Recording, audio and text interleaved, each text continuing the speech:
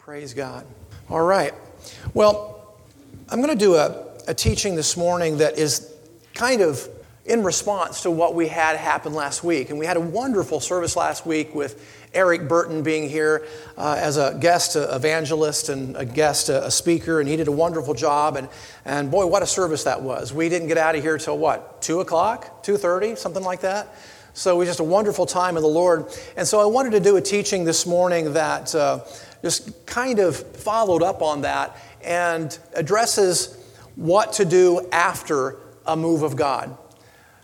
So turn with me, if you will, to our master text. You see up there on the screen, 2 Kings chapter 13. And that's in your Old Testament. 2 Kings chapter 13. So I'll give you a moment to get there. And when you find that, would you stand up with me and let's honor the reading of the Word? We're going to start in verse 14 and read through verse 19. And it says this: Now Elisha, and Elisha was the prophet in Israel during this time. Now Elisha was suffering from the illness from which he would die. Jehoash, king of Israel, went down to see him and wept over him. My father, he cried, the chariots and horsemen of Israel. Elisha said, Get a bow and some arrows. And he did so. Take the bow in your hands, he said to the king of Israel. When he had taken it, Elisha put his hands on the king's hands. Open the east window, he said, and he opened it. Shoot, Elisha said, and he shot. The Lord's arrow of victory, the arrow of victory over Aram, Elisha declared. And Aram was an enemy nation. You will completely destroy the Arameans at Aphek. Then he said, Take the arrows, and the king took them. Elisha told him, Strike the ground. He struck it 3 times and stopped. The man of God was angry with him and said, You should have struck the ground 5 or 6 times. Then you would have defeated Aram and completely destroyed it. But now you will defeat it only 3 times. And all God's people say, Amen. Okay, well, what in the world does that have to do with what to do after a move of God? Well, I'm about to tell you. Why was the prophet angry with the king for striking the ground only 3 times? Because after all, the king did what the prophet said. He said, strike the ground, and he struck it. So why was he angry with him that he only struck it 3 times? It was apparently because the king did it passively. He did what he was instructed to do. He just went through the motions, if you will, of following directions. But there was no passion in it, folks. There was no passion in it. No fervor in the way that he did it.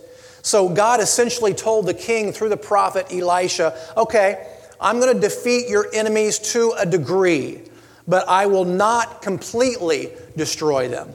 I'm going to respond to you in the same way that you responded to me. Hello. The lesson that we can learn from Elisha then is that God in so many words says, I'm going to respond to you similar to how you respond to me. There's a New Testament reference there to that point in James 4:8, which says, draw near to the Lord and he will draw near to you. So God oftentimes responds to us in the same way that we respond to him. In so many words, Elisha was saying to the king, why are you so passive? And I think that's the same thing the Lord would say to many of us today. Why are you so spiritually passive? See, I want you to understand something, folks. Whatever level that you believe that you've achieved spiritually today, you need to realize that there's so much more under the surface yet to be discovered, sort of like that iceberg pictured there.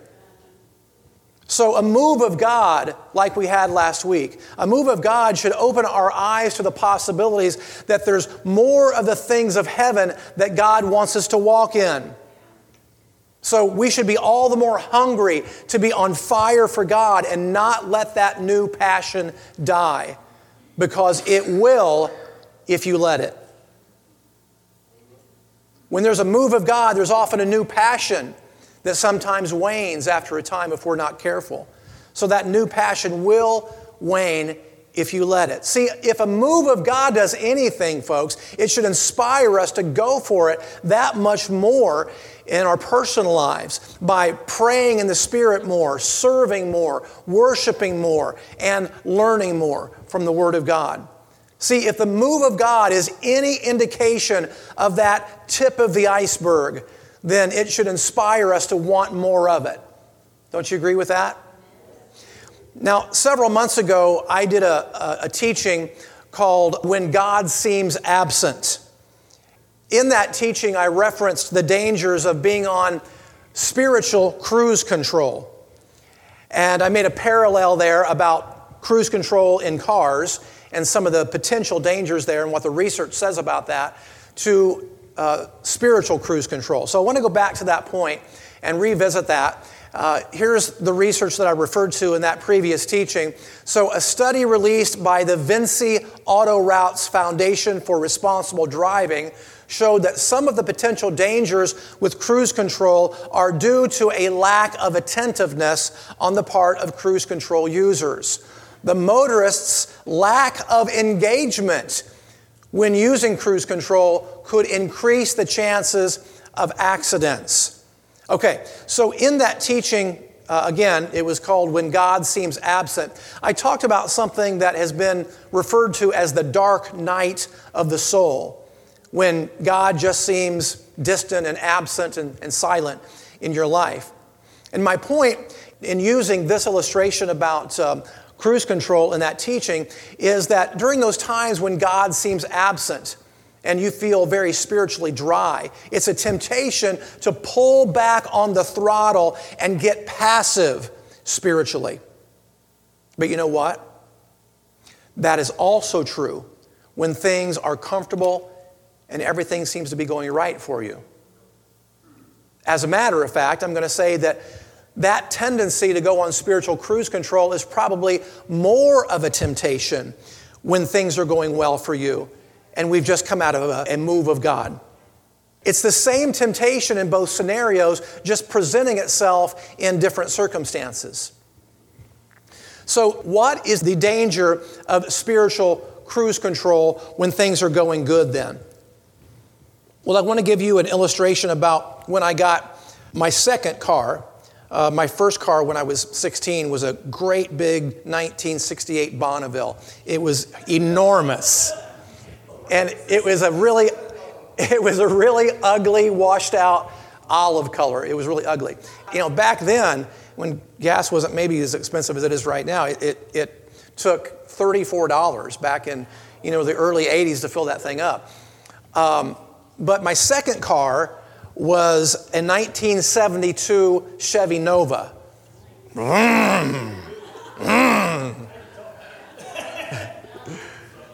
So a little bit of a muscle car. It was fast. And I was 17 years old at that time. And I remember I had this girl that I was interested in, and she was interested in me. We hadn't gotten really far into, our little puppy love thing that we were doing at 17 years old. But I was driving her home from school, and we were on 25th Street, just not 3 or 4 blocks from Columbus North High School where we attended. So she was in the passenger seat, and, I thought she was so pretty, and I was just, had my one hand up on the steering wheel, and I was looking at her, making googly eyes, like this.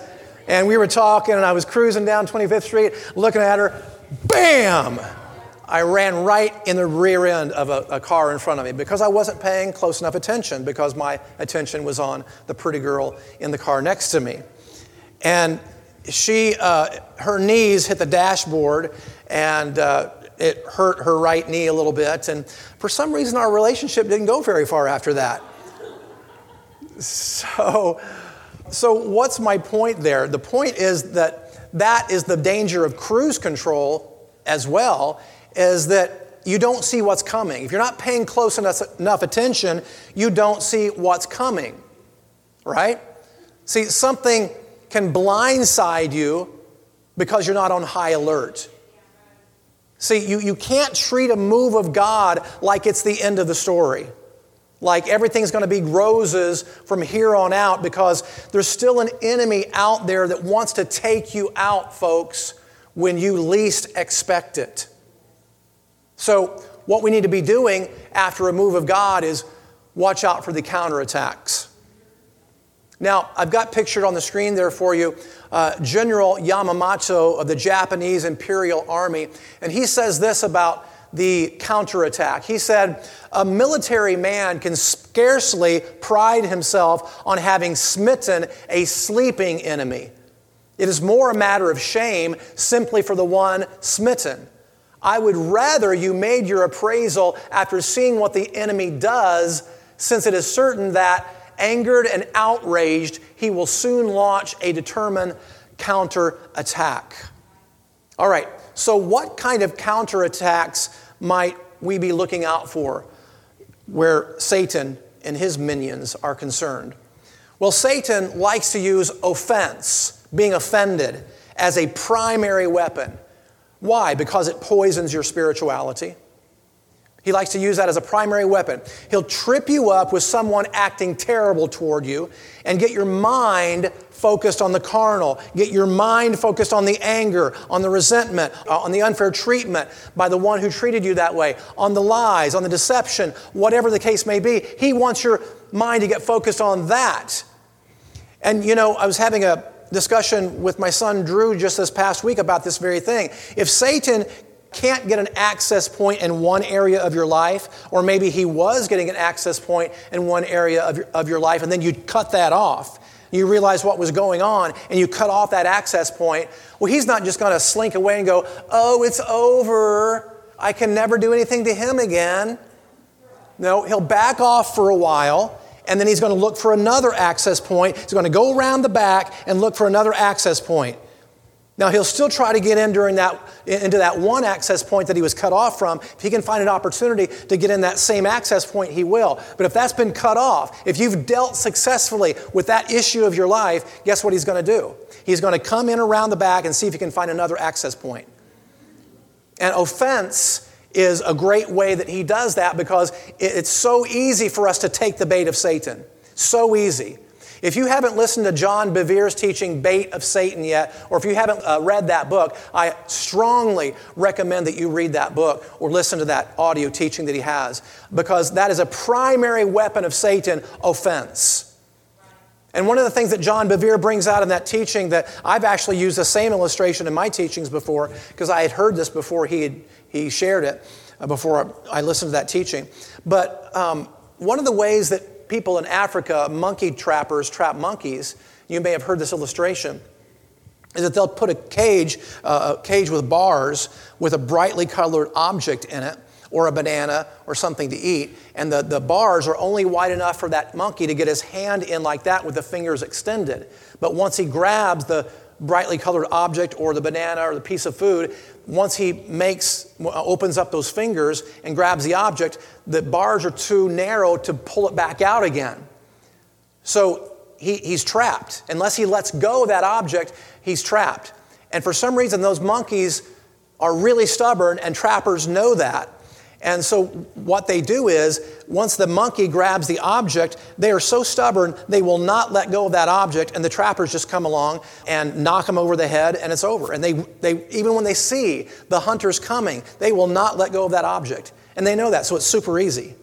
So that's the great analogy where offense is concerned. If you don't let go of the offense, Satan will beat your brains out with it. And there's other things, other counterattacks that Satan will use. He'll sometimes use other temptations to sin, fill in the blank. Whatever your area of weakness is, he'll work on that thing. Sometimes it's a physical attack, a physical illness of some sort. So we just need to watch and pray after the move of God so that we can be watching out for these things. See, if we'll commit to a lifestyle of being in God's presence in our private lives, through prayer, fasting, worship, and His Word, then we will be less likely to fall for these strategies of hell that wants to rob us of the new things that God's trying to do in our midst. Does that make sense? 1 Peter 5:8 says this, "Be alert and of sober mind. Your enemy, the devil, prowls around like a roaring lion looking for someone to devour." And if he can, He will take you out if he's able, if you let him. Be alert, therefore, and of sober mind, because there is a real devil, there are real demons, and they prowl around like a roaring lion looking for someone to devour who's not expecting it. And he likes to trip us up during the aftermath of wonderful things happening when we're least expecting an attack like that. So folks, listen, what we just need to be doing right now is focusing and continuing to focus on the right things. On the right things. See, the focus is still the destination, not the oasis. What we had happen here last week with a 4-hour service where people were getting delivered and set free and healed and ministered to, and repentance was happening, and a wonderful time. So that's an oasis kind of experience. We don't need to be focusing on the oasis. That's wonderful when those things happen, but continuing to focus on the destination. Or you could say it this way, focus on the journey, not just the occasional oases that are there to refresh us from time to time. See, listen, a move of God is for equipping and strengthening. It isn't to rest one's laurels on or hang out there forever. See, if you stay in the oasis too long, it's going to dry up and you're going to be in trouble. Do you remember the story in Genesis where Sarah's handmaiden, Hagar, was driven away from Abraham's family and clan, and she was driven away into the desert with her son Ishmael? Well, you remember they traveled long enough that their water dried up and their supplies dried up, and they were about to die. They were close to death. As a matter of fact, so close to death that Hagar set her son Ishmael in a place under the shade and then went a distance off because she couldn't bear to sit there and watch him die. That's how close they were to death. And then an angel came and ministered to Hagar and spoke to her about the future of her son. And then after the angel spoke and left, then all of a sudden she saw this oasis, this well of water nearby, where she went and refreshed herself and her son. And they were able to be strengthened and travel on in their journey to find a place of refuge ultimately. But obviously, Hagar and her son couldn't have stayed in that oasis. They needed other things other than just water. They needed food, shelter, clothing. They needed a community they needed to get to, correct? So they couldn't stay in the oasis. The oasis is a place, folks, of refreshing, to be re-energized, to continue moving forward with a fresh anointing of God, and to continue moving forward in what you already know to do. See, it's what we already know to do is the disciplines of our faith. And so often, the disciplines of our faith seem just a little bit unsavory compared to the wonderful oasis that we experienced last week, where, we got like a little dessert last week. And that's wonderful when those things happen. Wonderful when we reach the oasis and we get refreshed and re-energized and strengthened. But the disciplines of our faith is like the meat and potatoes, right? You got to live on the Word. You got to live on prayer. You got to live on fellowship with other believers. You can't stay in the oasis forever. The little goosebumpy experiences that we have from time to time are so great and wonderful when they happen. But God says, okay, now that you've gotten the little refreshing, get back to work in the disciplines of your faith, sharing your faith, being active in the community, knowing my Word, obeying my Word, okay? Prayer, worship, all those disciplines of the faith that seem sometimes not as savory compared to the spiritual buzz that we get during some of these revival services. So don't be deceived then into thinking that we need some sort of spiritual buzz all the time. See, the life of faith is just that. It's walking by blind faith, even when there is no emotion. Okay? See, sometimes, folks, in fact, most of the time, actually, a life of faith is devoid of emotion. Let me give you an example. Young David, when he was out tending sheep, young David, I'm encouraged by his story, because David grew up not being very liked by his older brothers or even his dad, for that matter. If you read the account, when Samuel came to their house to anoint the next king, he went down the line and asked, Lord, is this the one? No, it's not that one. Is this the one? No, don't be. God told Samuel, don't look at his height or his looks, because I've rejected him. And he went all down the line of the brothers. And then he asked Jesse, the father, is this all your sons? Is there another one that you have? Jesse said, yeah, there's another one that we have out in the field. And I forget the word. I think it's the word katan, if I'm not mistaken, the old Hebrew word. And it basically means worthless one. He said, yeah, we have a katan out in the field, a worthless one, but you don't want him. He's a worthless one. So his dad didn't even like him that much. So he was isolated. He didn't have a lot of friends or relatives that liked him. He was treated unfairly. And here he was out in the field, totally isolated except with the sheep. No emotions, no goosebumps, no revival service, no worship leader, no worship team, no pastor. Just him and the scriptures and his harp, maybe singing worship songs. Just him and God and the stinky sheep. But that was his place of growth, ladies and gentlemen. That was his place of growth. Praise God. So on that note, you don't have to turn here, but in Hebrews 10, verses 35 through 39, I'd encourage you to go read that as it pertains to this particular teaching. But in that passage, it encourages us to persevere in doing the will of God. Now, that word persevere in that verse is a Greek word that means patient and cheerful endurance.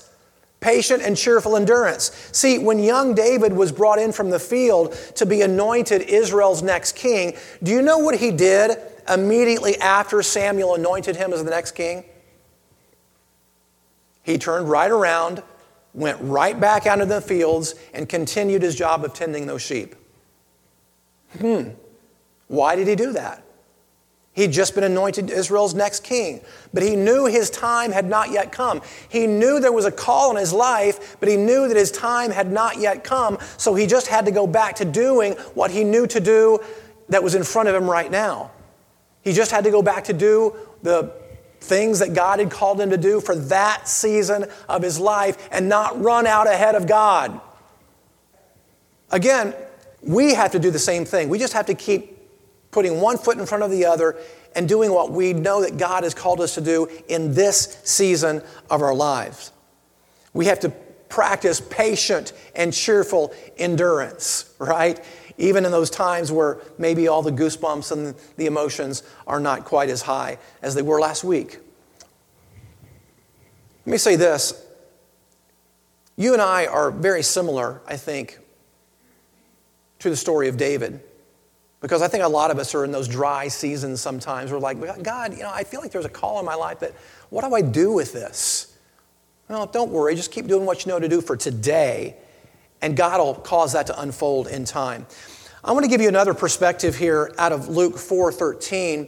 And the context here in Luke 4 is when Jesus was out in the wilderness and Satan was tempting him. And you know how Jesus responded to all three of those temptations. He gave him the Word of God. He responded with the Word of God and shot down every temptation with a memorized Word of God. And then when Satan got shot down for the third time, it says that when the devil had finished all this tempting, he left Jesus, until an opportune time. That means he was planning on coming back. See, the reason it's so important to keep moving forward after a move of God, and perhaps especially after a move of God, is that the oasis that we're tempted to stay in won't be an oasis very long if we set up camp there. The enemy will eventually find you and strike at an opportune time. So, that said, I'm going to give you another perspective here. And again, this point was also in the teaching that I did several months ago, when God seems absent, but it applies to this teaching here this morning as well. Folks, listen, we need to learn to trust God all the time, not just during the spiritual highs. Did I lose somebody on that one? Learn to trust God all the time, not just during the spiritual highs. See, we need to get to the place where we face the fact That a truly spiritual person is not one who always has to know what's going on around him or her. They don't have to have a word of knowledge all the time. Because a truly spiritual person walks by faith. And just as true, a truly spiritual person is not one who experiences goosebumps and butterflies all the time. Not that I'm against that when that happens.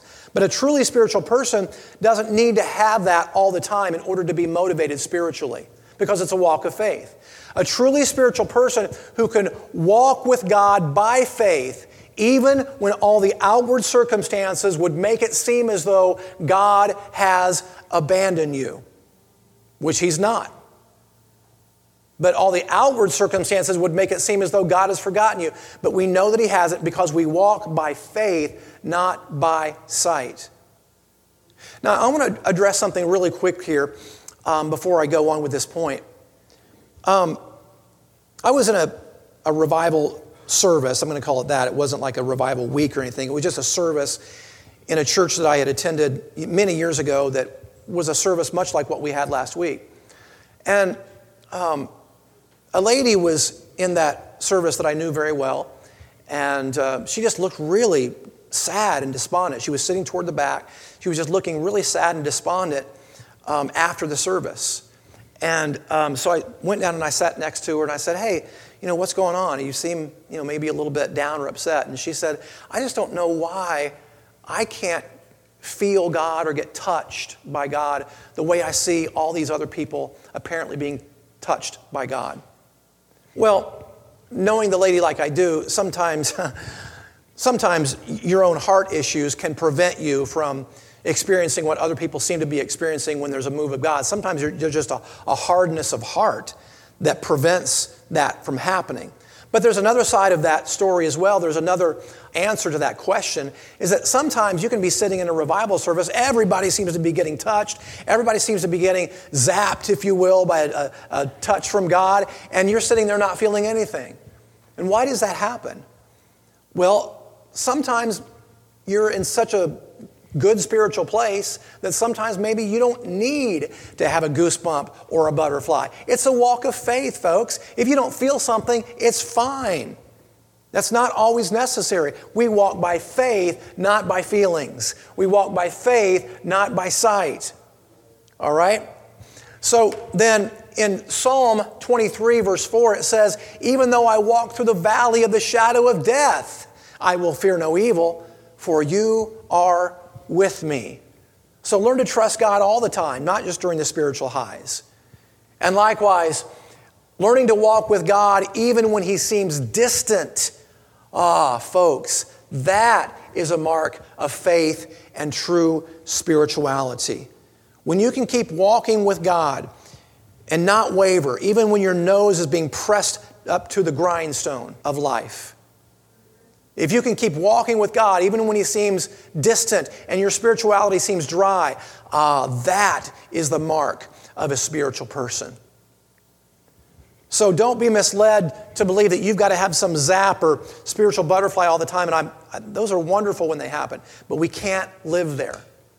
We can't live there on those goodies when they come. Okay? Now, I do want to qualify those remarks, though, because I do want to tell you this, that God does want us to prepare ourselves to be carriers of His glory. You see that artist's depiction there of Moses coming down off Mount Sinai after receiving the Ten Commandments, and the glory on his face was blinding to people. I believe that to a degree, God wants all of us to be carriers of His glory. Not that all of our faces are going to shine, but I do think that people carry something with them that's recognizable, I think, to a lot of people. Eric Burton, our guest speaker last week, told a story about when he and some other ministers were out at a Cracker Barrel, some restaurant, and then a waitress came up to them and said, "What is going on at this table? Well, there's something about you guys." And they got to minister to her, and they led her to the Lord that day. So she was attracted to something. She didn't even know what it was, but there was something on them that attracted them. I mean, I think the New Age world would call that an aura. But it's just there's a presence of God that some people carry because they've been in His presence so much. See, we're supposed to be carriers of the glory to affect people around us. That's the purpose of it. You know, being in the glory will definitely affect us. We'll definitely get blessed from it. We'll definitely get healed, benefited, set free, blessed in some way. But it's not just for us. It's for other people too. You know, I'm reminded of the first two kings of Israel on that point. The first one being Saul, the second one being David. You know, during Saul's reign, the country was in all kinds of turmoil. There was all kinds of trouble that was going on in the kingdom during Saul's reign because Saul was an insecure and ungodly king, very carnal and fleshly.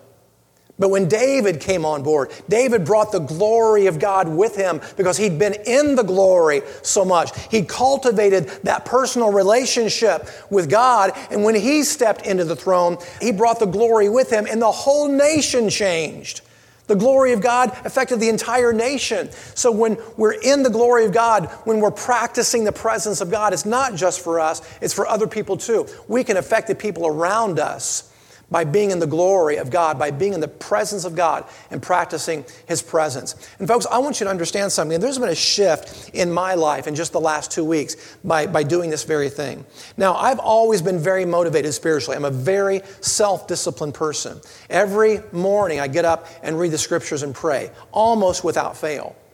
But typically my practice for the last 28, 29 years has been to get up and, you know, I'm kind of a slow riser sometimes, so I wake up kind of slowly, so I'll get up and make myself some coffee or tea and have a banana or some nuts, and then after I'm a little bit more awake, I'll sit down with my Scriptures, I'll read my Scriptures for a while, read maybe an accompanying book, and then after that, with whatever time I have left over, before I get my day started, then I'll pray.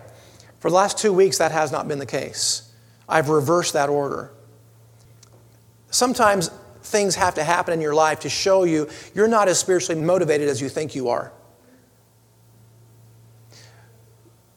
Because we so often look at the people around us and we go, I'm doing better than 90% of the people around me. I must be doing okay. The Scriptures say that when you compare yourselves among yourselves, you are not wise. There's some things that have happened in the last couple of weeks that made me go, I've not been pursuing God with all of my heart like I thought I was. Sometimes there will come a time in your life where you realize, I got to take this up 10 notches. Some calamity, some trauma, something happens in your family, and you realize, I have not been pursuing God the way that I thought I should be. And so for the last 2 weeks, I've been getting up first thing in the morning, forget the coffee, forget the banana. I get up, immediately splash some water on my face, go immediately to prayer. I'm getting up earlier than I ever have before, and I'm going right to prayer, and I'm just praying in the Spirit for an hour. Now, 2 Wednesdays ago, just to give you a little bit of evidence about how the glory is supposed to affect other people, not just ourselves. And it was a discipline. I can't say that when I was in prayer that the heavens opened and I saw the glory of God. That didn't happen. It was a discipline, although I did get emotional a few times during that time. But it was the first time, 2 weeks ago on Wednesday, first time that morning I'd ever prayed in tongues for an hour without stopping. I've never done that before. The tongues has only been a very small part of my prayer life. Not now. Because I realize how much I need that. Because the Scriptures say when you pray in a tongue, when you pray in the Spirit, you edify yourself. And I've had to have that edification lately, more so than ever before. So 2 weeks ago on Wednesday, I got up and I prayed in tongues for an hour. That night at the men's meeting, something very unusual and unexpected happened. I mean, we had a mini revival in the men's group 2 Wednesdays ago. And the prophetic was operating. And I'd never done that before. We were praying over people. Our Bible study turned into a prayer meeting. And we were praying over people. And people were getting touched and ministered to. And the prophetic was operating. And I was operating in the seer anointing. I was saying things over people. I didn't even know about them. But they said to me later, you hit the nail on the head with that. I didn't know. But I was prophesying over people and operating in the seer anointing. And I'd never had that happen to me before. But then again, I've never prayed in the Spirit for a solid hour before I started my day either. The next Wednesday, I've been doing this for the last 2 weeks. The following Wednesday, we didn't have like a revival prayer service at men's group, but we just opened up a very simple passage of Scripture, Ephesians 5. We were talking about husbands loving their wives. And I'm telling you, folks, I started talking and reading, and revelation started coming out of me that I'd read that passage 100 times, and revelation started coming out, and I started to say things that I didn't even know that I knew. Well, I didn't know it. The Holy Spirit was saying things and showing me things and bringing revelation to me that was like, where'd that come from? It was a result of being in God's presence in a much, much deeper way than I'd ever been practicing before. Sometimes when times get desperate, you're going to have to take desperate measures. And that's where God begins to do things in you that you didn't even expect it. God begins to do things in and through you that have nothing to do with what you've been praying about. But because you've been in His presence, He uses you in other ways. So, folks, listen to me. Too often, people want revival, but they're not willing to do what it takes on their own.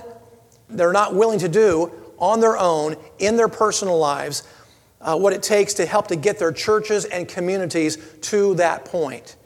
They want somebody else to do it, and then them come in with their spiritual surfboard and ride the revival wave. Right? That's true. They don't want to rend their hearts like Eric Burton was talking about last week. They don't want to rend their hearts in order to help get us there. Folks, listen, the people on the other side of the pulpit, meaning you all, have as much to do with this as the people on this side of the pulpit. It's not just all up to the pastor or the guest speaker.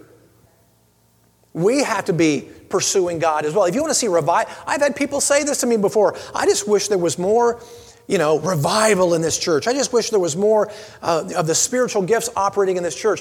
Sometimes the people that tell me that are here half the time. It's like, get up on Sunday morning. Come in and contribute and pray and seek God yourself. Don't tell me you want revival when you're here half the time. And you're not willing to pursue God on your own in prayer and worship and study of the Word. I don't want to hear it. Show me how serious you are in your personal life, and then you can come to me and talk about revival. I can tell you all got really excited about that point right there.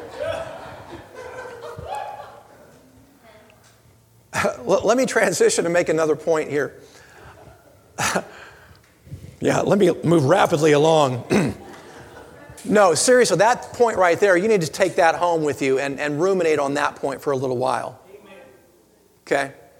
But I do want to ask this question and going in a little bit of a different direction in answering the question, what do we do after a move of God? Eric Burton asked a question last week, what's revival even look like anyway? What's that supposed to look like? We have our preconceived ideas about what revival looks like, but what's it really look like? I want to talk just a little bit about that this morning.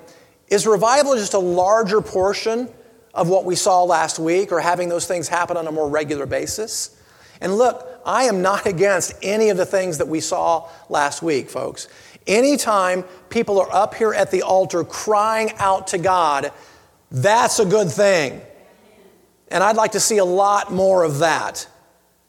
And I'm certainly not against some of the other manifestations that we saw last week, some of the very unusual manifestations for this kind of church that don't happen here that often. However, if those things don't result in some sort of life change, some sort of tangible fruitfulness in someone's life, then why are we doing it? You see, I'm not interested in having the power of God come over a person and knock them on the ground if it doesn't produce some sort of tangible change, such as a jaw-dropping healing or a deliverance in a person's life of some sort. Folks, look, I'm at the point now where I'm so longing for the deeper and manifest glory of God, the genuine glory of God, and I am not interested in anything counterfeit. Not that what we saw last week was counterfeit. I'm not saying that. I'm not suggesting that. I'm just saying, where's your heart? And if these extra exercises, if these extracurricular spiritual activities are not producing some sort of tangible change, then we've got to do a gut check. Something's wrong. But if they are, praise God, let's go for it. And my prayer is, Lord, please, Lord, bring your genuine, manifest presence and glory to our homes, to our churches, to our services, and to our individual lives. The genuine stuff, not the fake stuff, not the manufactured stuff, the genuine stuff that results in life change.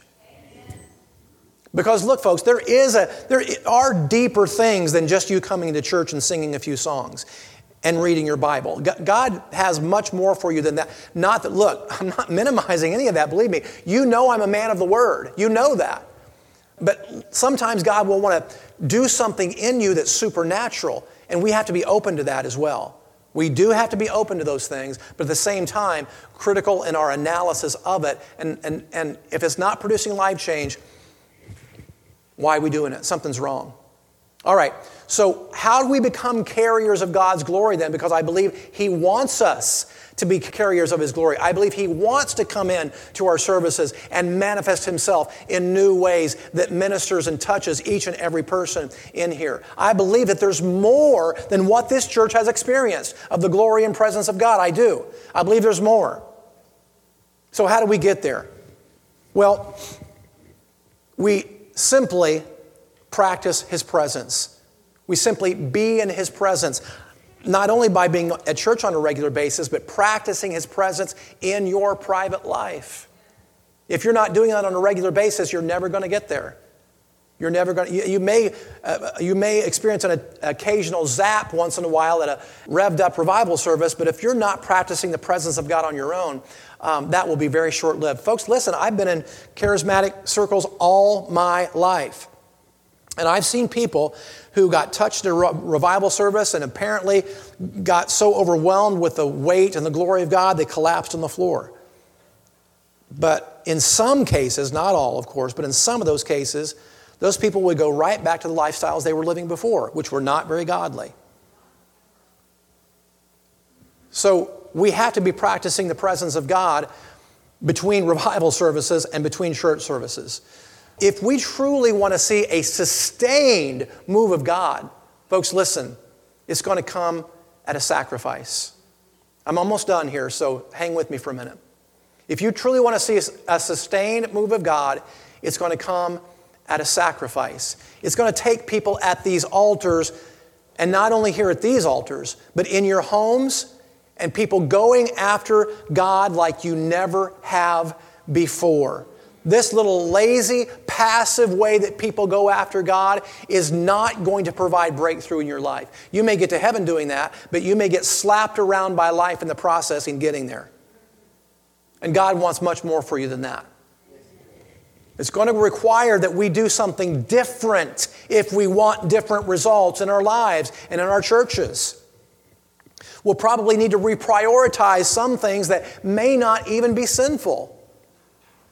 Eric Burton talked about, hobbies and sports and things of that nature that sometimes are not wrong in and of themselves, but they crowd out the things of God in our lives. And sometimes we may just have to say no to certain things that are not sinful so that we allow more of God in our lives. See, there's no shortcut to revival, folks. There's no shortcut to personal growth either. You have to allow God to change your heart from the inside out. And we may need to take some things out of our lives, as I said, in order to make more room for God. So I'd like us to take some personal inventory right now.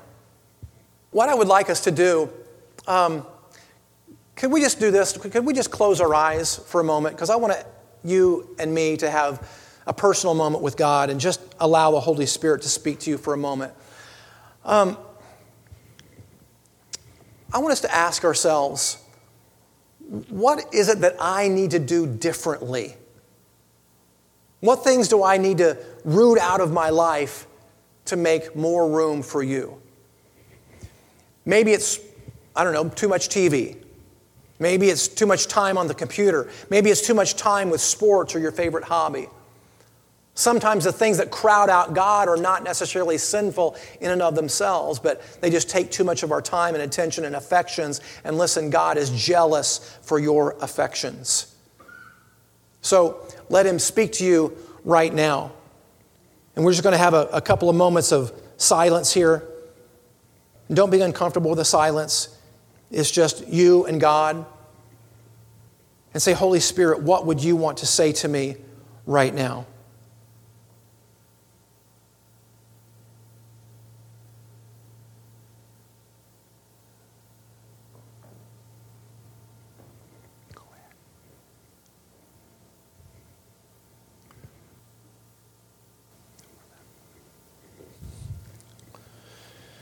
Thank you, Lord. Turn it down, guys. Yeah, because I don't need much. Okay, so I this is actually for you, but it's for the church. And I hesitated, but I felt that the Lord wanted me to share this with you. And because I didn't know that you've been going through this different dynamic. So, and I'm very careful with this kind of thing. People who know me know I'm very cautious about saying things. But 2 nights ago, I had a dream. And it wasn't because I ate pizza or anything like that. Because sometimes you know. But the Lord showed me something. And I debated. I thought, I don't want to tell him. He said, no. So after the teaching today, I saw very clearly Blessed Life Fellowship. But we were not in this building. We were in our own church. We were in our own building. And it was completely full of people. And the atmosphere was just incredibly in the presence of the Lord. And there was no place to sit down. And it was multiracial. So there were many people. Praise God. And one of the things I felt like the Lord wanted me to, one of the reasons to share it was to be an encouragement to you, because I know when we did our prayer session a few months ago, we had a prophetic word about God doing something in our church. Yeah. And it just kind of validated that. But one of the things I felt like the Lord told me was that in connection with this message was that it's not just you that's, yes, you're going to lead us and then this can be fulfilled, but it was for our church body that we need to come in alignment with that same searching and calling out to the Lord in our own personal life. And then as we do that, I believe that this I don't want to say vision, but our future that I know I saw, because sometimes you can have an experience and you know you saw something. And it was that clear. It was very clear. And so it's very wonderful, but I wanted to share that because I feel like the Lord wanted to validate that what you're doing and the way that you're teaching us and leading us right now is pivotal. Praise God. Praise God. Hallelujah. Yes. Amen. Amen. Yeah.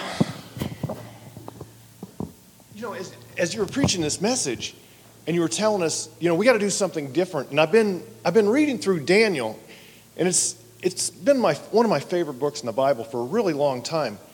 But as I was looking at it, Daniel, God gives him wisdom, and he gives him understanding, he gives him favor with men, all this stuff.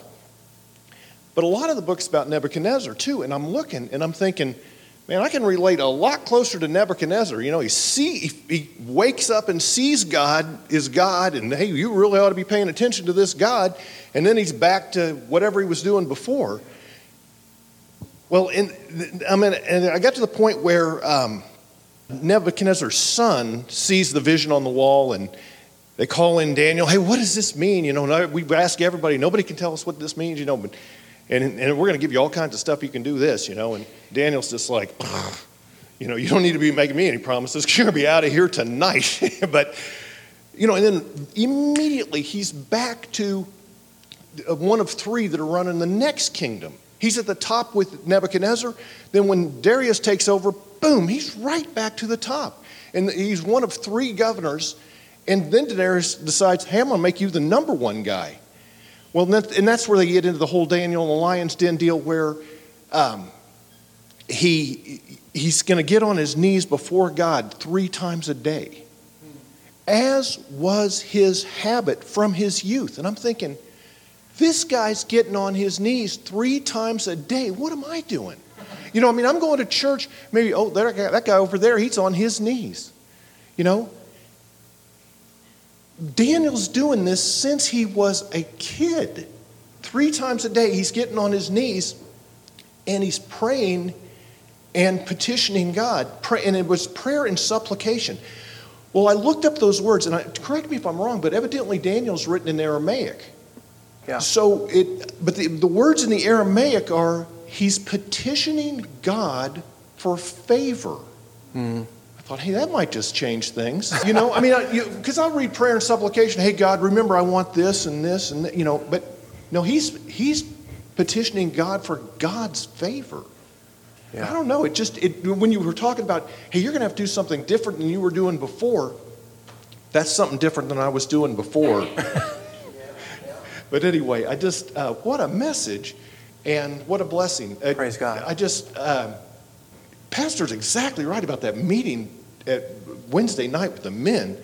Man, I'm telling you, God is moving here. He is. Praise God. Amen. Yes, that's right. Praise the Lord. Thank you, Mark. Thank you, brother. And thank you, Pam.